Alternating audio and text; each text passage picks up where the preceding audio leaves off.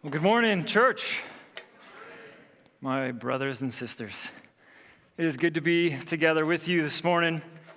I'm Caleb, one of the pastors here, and today I have the privilege of walking you through another one of our one another's in our series that looks at all the passages that talk about one another, how we are to relate to one another in Scripture is kind of has been laid out for us. So, before we start there, though, I'm just going to take a moment and pray. Lord, we thank you for you are good. Oh, God, that we can come together and sing of your glory and greatness, your faithfulness and love. God, I thank you for my brothers and sisters who are here, watching online. God, Holy Spirit, we ask that you would lead and guide us, that you'd open our hearts and our minds to understand your truth and what you have for us. In the name of Jesus, amen. Well, you can turn to James, the book of James, chapter 5. If you have a Bible or an app, you can go there. This morning, we are going to be looking at James 5:16 as our one another. So a lot of what I am saying this morning is kind of what we teach at our Set Free retreat. So if you have been to Set Free before, this is going to sound kind of familiar. If you have never been to Set Free before, this is going to give you a little taste of what, a small part of what we talk about. Anyways, James chapter 5, verse 16, confess your sins to one another and pray for one another so that you may be healed. This one's a little bit more hefty than some of the other one another's that we've looked at. You know, like love one another and, accept one another and whatnot. This is confess your sins to one another. If you are curious, the pray for one another part, we'll be preaching that in another sermon in a few weeks from now. But we're looking this morning specifically at the confess your sins to one another. So this is the reality of life in a broken, sinful world, is that we still sin after salvation. After coming to Jesus, after acknowledging him and recognizing his death and resurrection on our behalf, we still sin. Now, I have heard some people say that, well, I confessed when I came to Jesus back in the day, so I don't need to do that again. But that's not what Scripture actually teaches us. Because when we live in this sinful, broken world, and we are in sinful, broken bodies, flesh, we still sin. And we still have to wait for the day when Jesus returns and gives us a new perfect body and a new, brand new, perfect world to live on that's not going to have any sin. I'm looking forward to that day. But for now, here in these bodies, we sin in our thoughts, in our words, and in our actions. Just a few quick examples of how the Bible actually says after you come to Christ. This is still a reality of what we're looking at. In the book of the Revelation of Jesus Christ that we just shortened to call Revelation, Jesus writes 7 letters to the churches. So you could call these kind of like report cards almost, because Jesus kind of like walks around amongst them and he's like, hey, here, this is what I want to talk to you about. So it's interesting when we look at these letters, he's writing these to churches, okay, to Christians, to people who believe. He writes them in Revelation 2:4. He's like, but this I hold against you, to the church in Ephesus. You have forsaken your first love. Revelation 3, 1 and 2, to the angel of the church of Sardis, this is what he writes. I know your deeds. You have a reputation of being alive, but you are dead. Wake up, strengthen what remains and is about to die, for I have not found your deeds complete in the sight of God. And so he warns them. Because of this reality of there's still issues.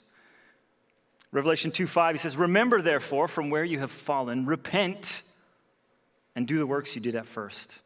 If not, I will come to you and remove your lampstand from its place unless you repent. He says this to the church at Sardis as well in verse 3:3 of Revelation. Remember then what you received and you had heard, keep it and repent. If you will not wake up, I will come like a thief, and you do not know at what hour I will come against you. You know, he warned 5 out of the 7 churches to repent. There was still stuff that they need to deal with, ongoing. I mean, when we think about it, even the Lord's Prayer that we find in Luke 11, verses 4, we pray, forgive us as we forgive those who sin against us. This is like daily, moment by moment, as we are going about in this life. This is how it's supposed to be happening, this confessional life. Paul talks about this in 1 Corinthians. I mean, we read this at communion all the time. Therefore, whoever drinks or eats the bread and drinks the cup of the Lord in an unworthy manner will be guilty of sin, guilty of sinning against the body and the blood of the Lord. A man ought to examine himself before he eats the bread and drinks the cup. This is something that is still in our lives. Hebrews 4:12. Since we have such a great cloud of witnesses surrounding us, again, he's writing these to believers, let us throw off everything that hinders us and the sin that entangles us, and let us run this race with endurance. Over and over and over again, we see this. In 1 John, I love it. It's just direct. If we claim to be without sin, we deceive ourselves, and the truth is not in us. But if we confess our sins, he is faithful and just and will forgive us our sins and purify us from all unrighteousness. And verse 10, if we claim we have not sinned, we make him out to be a liar, and his word has no place in our lives. This is something that is happening in our lives. I think we can agree. Scripture affirms it, that there is still sin in our lives. But I mean, we praise the Lord that his grace covers our sin, right? I mean, Paul even says that in Romans. He's like, so what do we do? Because grace covers it. We just keep on sinning more and more. Let's just make grace go crazy. He's like, no, that is not what we do.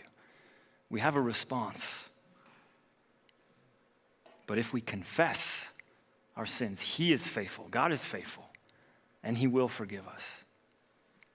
So this forgiveness for believers is not the forgiveness of salvation.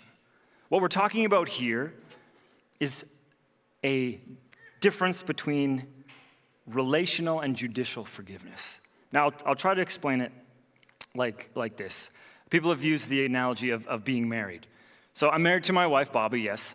And what would happen if all of a sudden I just kind of start to ignore her? Get a little snarky, come home from work, and I'm like, why is supper not on the table yet? Come on, you know? Just taking her for granted, you know, probably forgetting about all the anniversaries and birthdays and whatnot.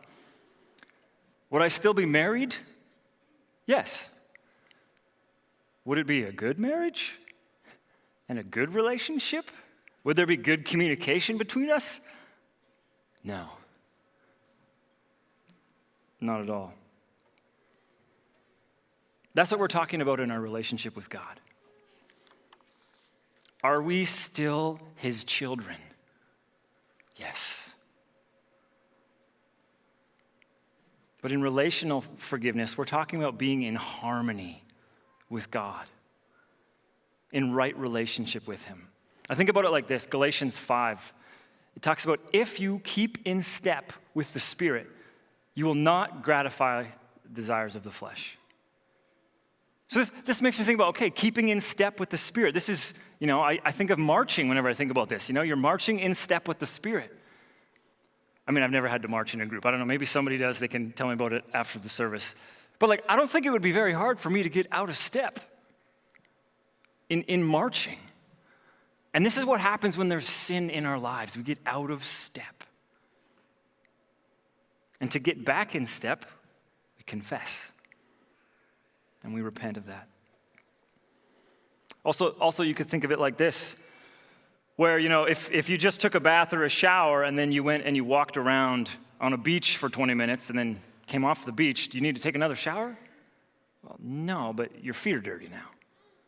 So you need to wash your feet. And that's why they got those awesome little taps on the beach. You just like, wash your feet off. Because that's what happens when we walk around in a sinful, broken world, is that our feet get dirty. There's sin that comes and we need to deal with it and confess. And I would say this needs to be a daily thing. I think we've lost that in the church. Daily, continual confession in relationship with God. Where it's like, oh, okay, I'll wait, a good 3 or 4 months. Okay, now I'm going to confess God. It's like, okay, good, now we're all good. And then we wait and it kind of builds up and it builds up. It's like, oh, it's overwhelming. And then we confess. It's like, this is a daily, continual thing. I mean, not every single night, but in our house, often what we do when we put our kids to bed, as we're putting them to bed, it's just we ask the question, hey, is there anything you need to confess today? I mean, that goes for us as well. Because there's some times where my response to my children was less than God-honoring. And I need to confess that. And we do that together. And it's not a big deal. We don't like, okay, kids, this is the big intense time. Like, no, it's just like, hey, is there anything you need to confess? It's like, oh, yeah, I'm sorry I didn't listen well. And I'm like, hey, well, I'm sorry that I responded this way, or this is what I need to confess. This can just be a part of our lives. So when we do that, then we keep in step with the Spirit and are in harmony with God.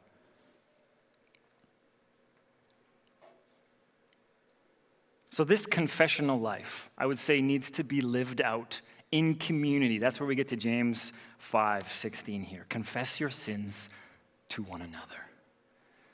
Now, I don't think we have a problem understanding where, like, if somebody sins against you, or you need to go and confront them, and they need to confess, and then you offer them forgiveness, and you repent. Like, that's pretty clear and understand it in the church for the most part. I mean, that's in Luke 17, he says that.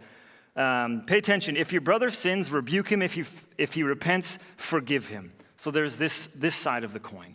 But then there's the other side of the coin. So in James 5:16, we're going to kind of look a little bit more of that passage. It says, therefore, confess your sins to one another, pray for one another that you may be healed.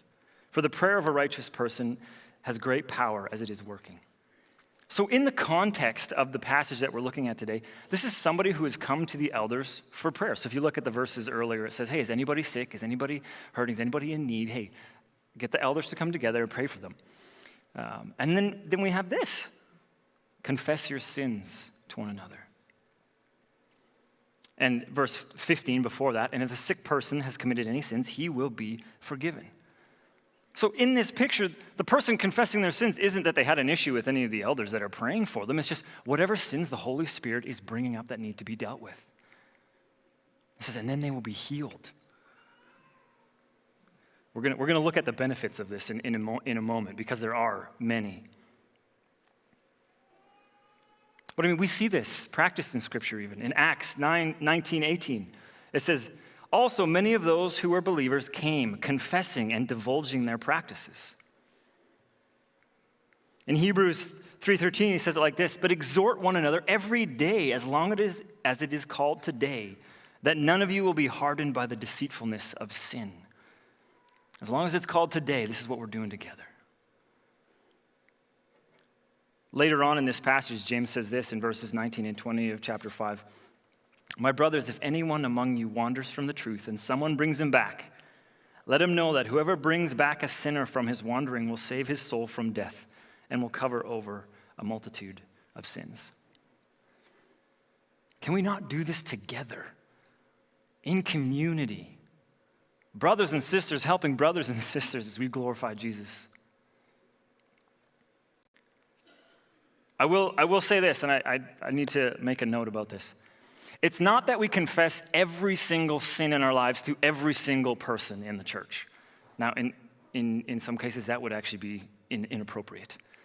When I was in college, there was a guy who confessed every single bad thought he had about every other girl in the school by posting it in the dining hall for everybody to see. Luckily, the first person or second person that saw it took it down, because that's not the appropriate place for that to happen. But there are, for wise reasons, sometimes that God requires that we confess to one another, as we have seen in James here. So, why does God tell us to do this? I mean, this is a reality. God wants what's best for you. So everything that he has directed us to do, how to live, the example that Jesus gave us of how to live our lives here on this earth is actually for our benefit, for our good. So there are benefits to doing things God's way. So we're going to look at a few benefits of confession. First off, we're going to look at some benefits of just confession in general. Just in general confession. And then we're going to look at the benefits of confessing to one another in community. So, God has told us to do things his way for a reason. So the first thing, confession brings forgiveness. I think that's got to be number one. 1 John 1:9, if we confess our sins, he is faithful and will forgive us. That's a promise. If we confess, he will forgive. We can hold on to that tightly because he wants to forgive you. We have to confess. And then our guilt is removed. We have forgiveness of our sins, which is God will not hold our sins against us. That's what it is. Man, and that's good. I don't want God to hold those sins against me. So we confess. Number two, confession brings freedom. I know that I often forget this, and I think we forget this in general, that sin is chains, it's bondage, it's slavery. When we confess, it brings freedom. I think that's why we call our retreat Set Free Retreat, because it's like freedom. It brings freedom. I think about David in the Psalms when he talks about when I did not confess. What did it do to him? Man, his strength was sapped from him. He says his bones were brittle. It was not good. But when he confessed, there was the freedom. Number three, confession limits discipline. Did you know that God disciplines you? Because he's a good father. And all good fathers discipline their children. But our confession limits discipline. Think about this. If you have a child who's done something wrong and they just are stubborn and obstinate in it, what happens to the discipline? It ramps up, right? Totally. You don't want God to have to ramp up his discipline. So we confess, and it limits the discipline. Honestly, I was thinking about this week. Thinking about Ananias and Sapphira. Acts chapter 5, they lied. They were killed on the spot. They had a chance to confess. Peter comes to them. If you don't know the whole story, they said they sold their land and gave all the money to the church when they actually kept some for themselves. Now, what would have happened when Peter confronted them and said, hey, did you guys actually give us all the money? What if they said, no, sorry, we actually didn't. We kept some for ourselves. I don't think they would have been killed because there was confession. There was humility. But when there's pride, Scripture says God opposes the proud, but he gives grace to the humble. He gives grace to those that are humble. So it limits discipline. All right. Now to look at the benefits of confession in relationship with one another. Confessing to one another, which is a little intimidating, honestly, in some senses. But there are benefits. First one, I think we see it in this passage specifically, it releases healing. Confession releases healing. I would say inner healing and outer healing, physical and spiritual. We see that there, confess your sins to each other and pray for each other so that you may be healed. It's a so that. I think we often just want to confess our sins to Jesus because then nobody has to know about it except Jesus. But that's pride, and that's the next benefit. It destroys our pride when we confess to one another. It breaks our pride. It destroys our pride because you can't be like, I'm so good, and like, no, I'm not. Like, it destroys our pride. Man.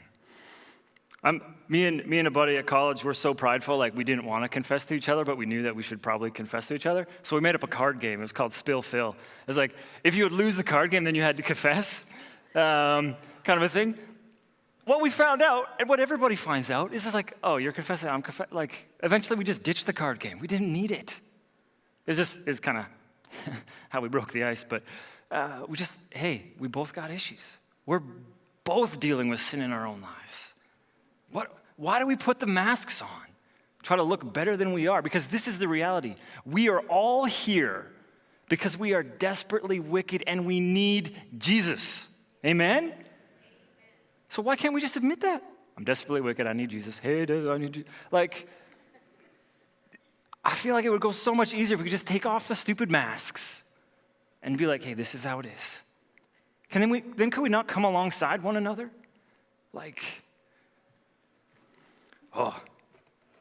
Anyways. Sorry, now I got all mixed up. It breaks our pride. Here we go.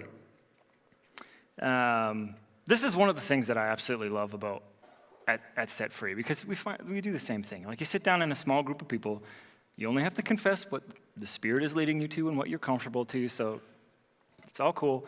But then it's just like, oh, yeah, same stuff. Okay, moving on. Let's just be real here, right? So it breaks our pride, which is awesome. Confession to one another helps solidify the decision.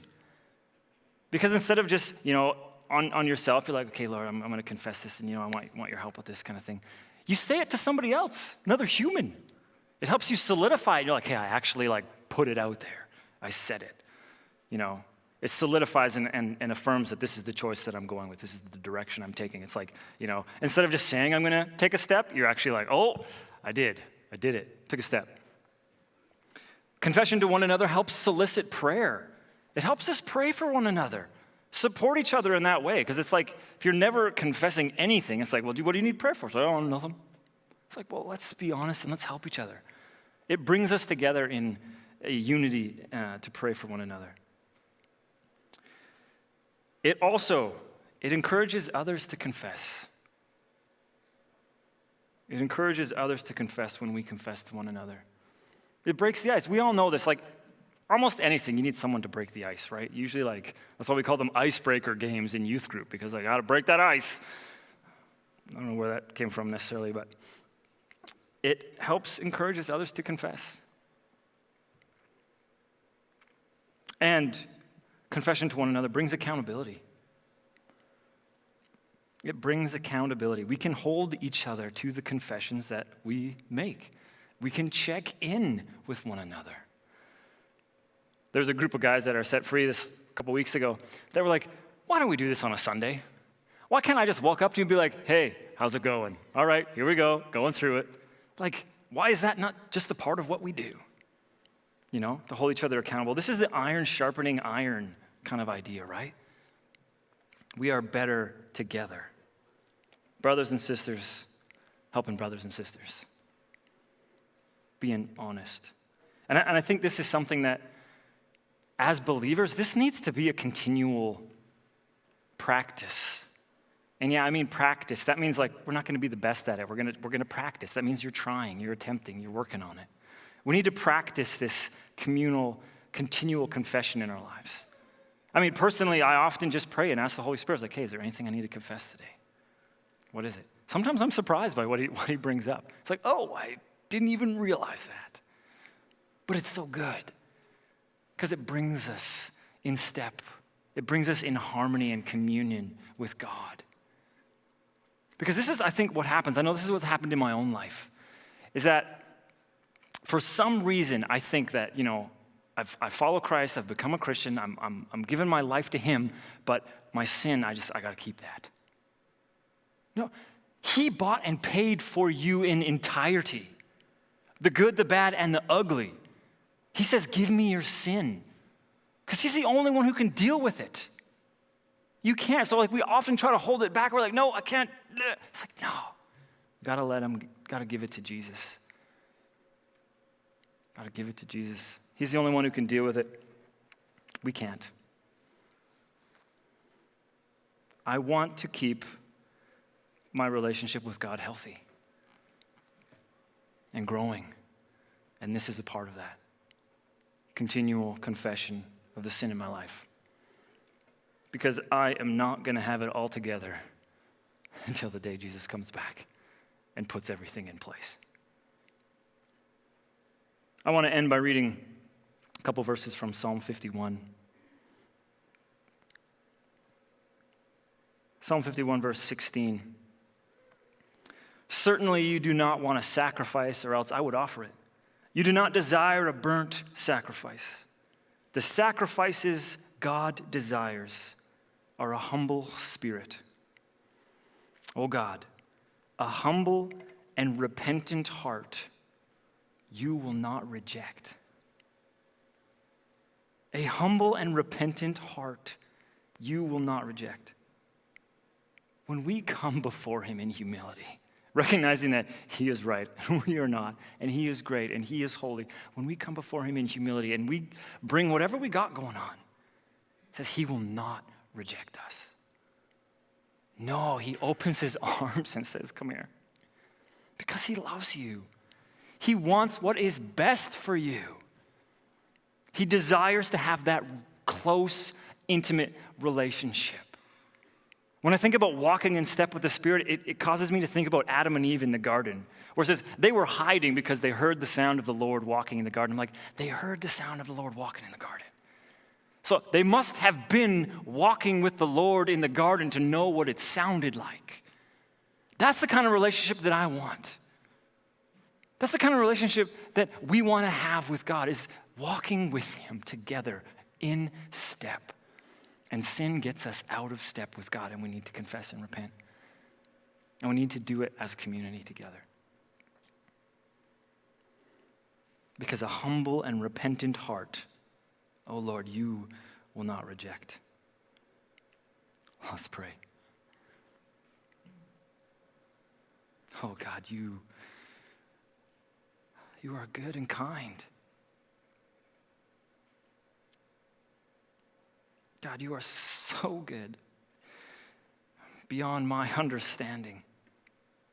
And I thank you for that. And we thank you so much for Jesus and his sacrifice that made it possible that we could come have this relationship with you, to be in relationship with you, God.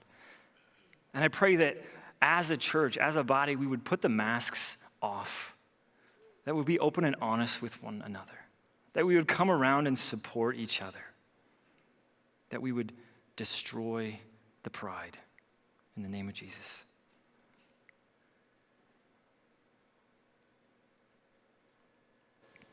God, I pray this for your glory and your honor in the name of Jesus. Amen.